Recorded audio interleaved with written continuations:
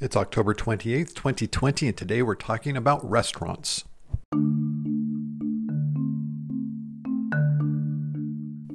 Welcome to Dr. Vaughn's COVID-19 Updates. The podcast updates you daily on the pandemic.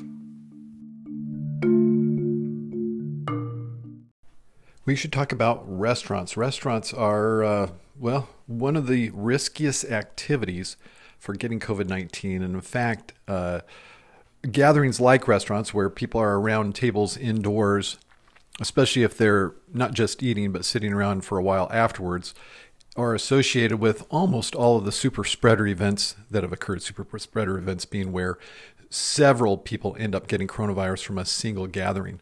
So we really need to take restaurants seriously and do what needs to be done to make them as safe as possible if we're going to be going to them. I do recommend restaurant owners to look at this article from MIT Technology Review on October 28th, today, by Charlotte G. And also, restaurant owners, I'd be glad to also talk to you about this if you call the office. We can set up a time where I can go over this article with you to come up with the safest environment for you to continue to keep serving patients. It's going to be harder to really address the big ventilation issue with outdoor seating. We've got a pretty good situation, a very low risk with outdoor seating as compared to indoor seating. The risk is so much lower with the outdoor seating. When it gets to be winter and it's cold, absolutely there'll have to be something overhead, some kind of a tent or canopy, and there'll have to be heaters also for much of the country. And even then, there's just going to be times when it's just not practical. So there's a real problem, especially in areas where transmission is high and it's not amenable environmental conditions to eating outdoors. It's going to be really tough to be able to be in business. I hate to say something so dark, but that is realistic here for right now. But what can we do with indoor? If we do have people indoors, what can be done? Well, certainly ventilation is a big deal. And even though it's expensive to get an engineer in and actually follow with the mist or whatever it is they put in the air so you can follow it through the ventilation system and see how it goes, there is a rather inexpensive substitute that can be used, and you can take it around the restaurant to check, and that's a carbon dioxide detector. When people are eating and they're talking and exhaling, carbon dioxide is going to build up if there isn't good ventilation. And so there's some targets that you can use to go by for what kind of levels to look at. You want to have your CO2 levels or carbon dioxide levels below about 800 to 950 parts per million.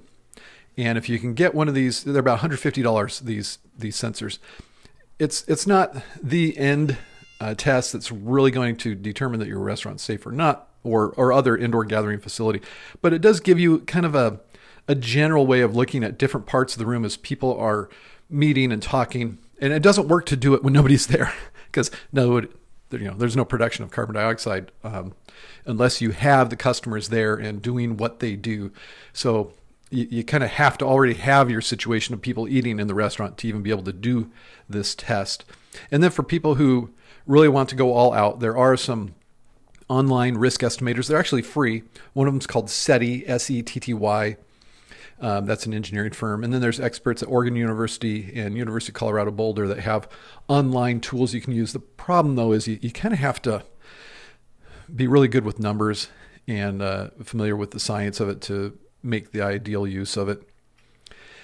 The other thing would be encouraging people who are not from the same household to actually sit diagonal to each other rather than straight across from each other. So like if two couples go out for dinner, each couple should sit across from their partner rather than next to them at the table. And this will reduce the chance of getting the direct stream.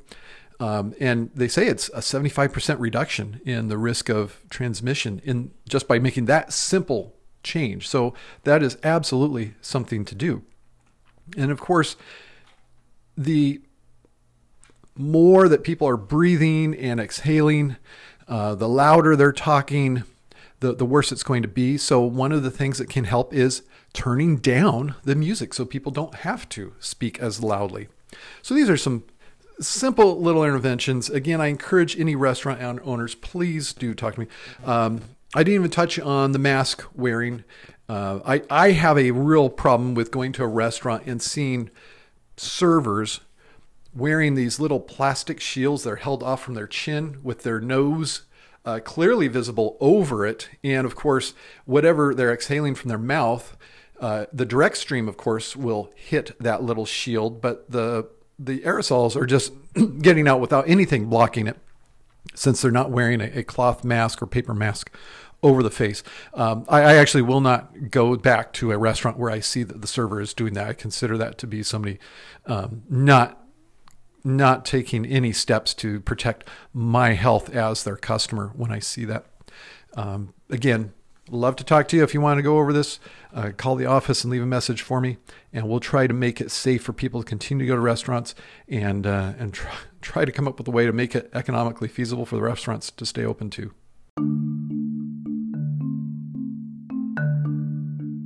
That's it for today. Please do tell your friends who are interested in COVID-19 pandemic updates to subscribe to this podcast. That would really be appreciated. Until next time, Dr. Mark Vaughn telling you to stay in good health.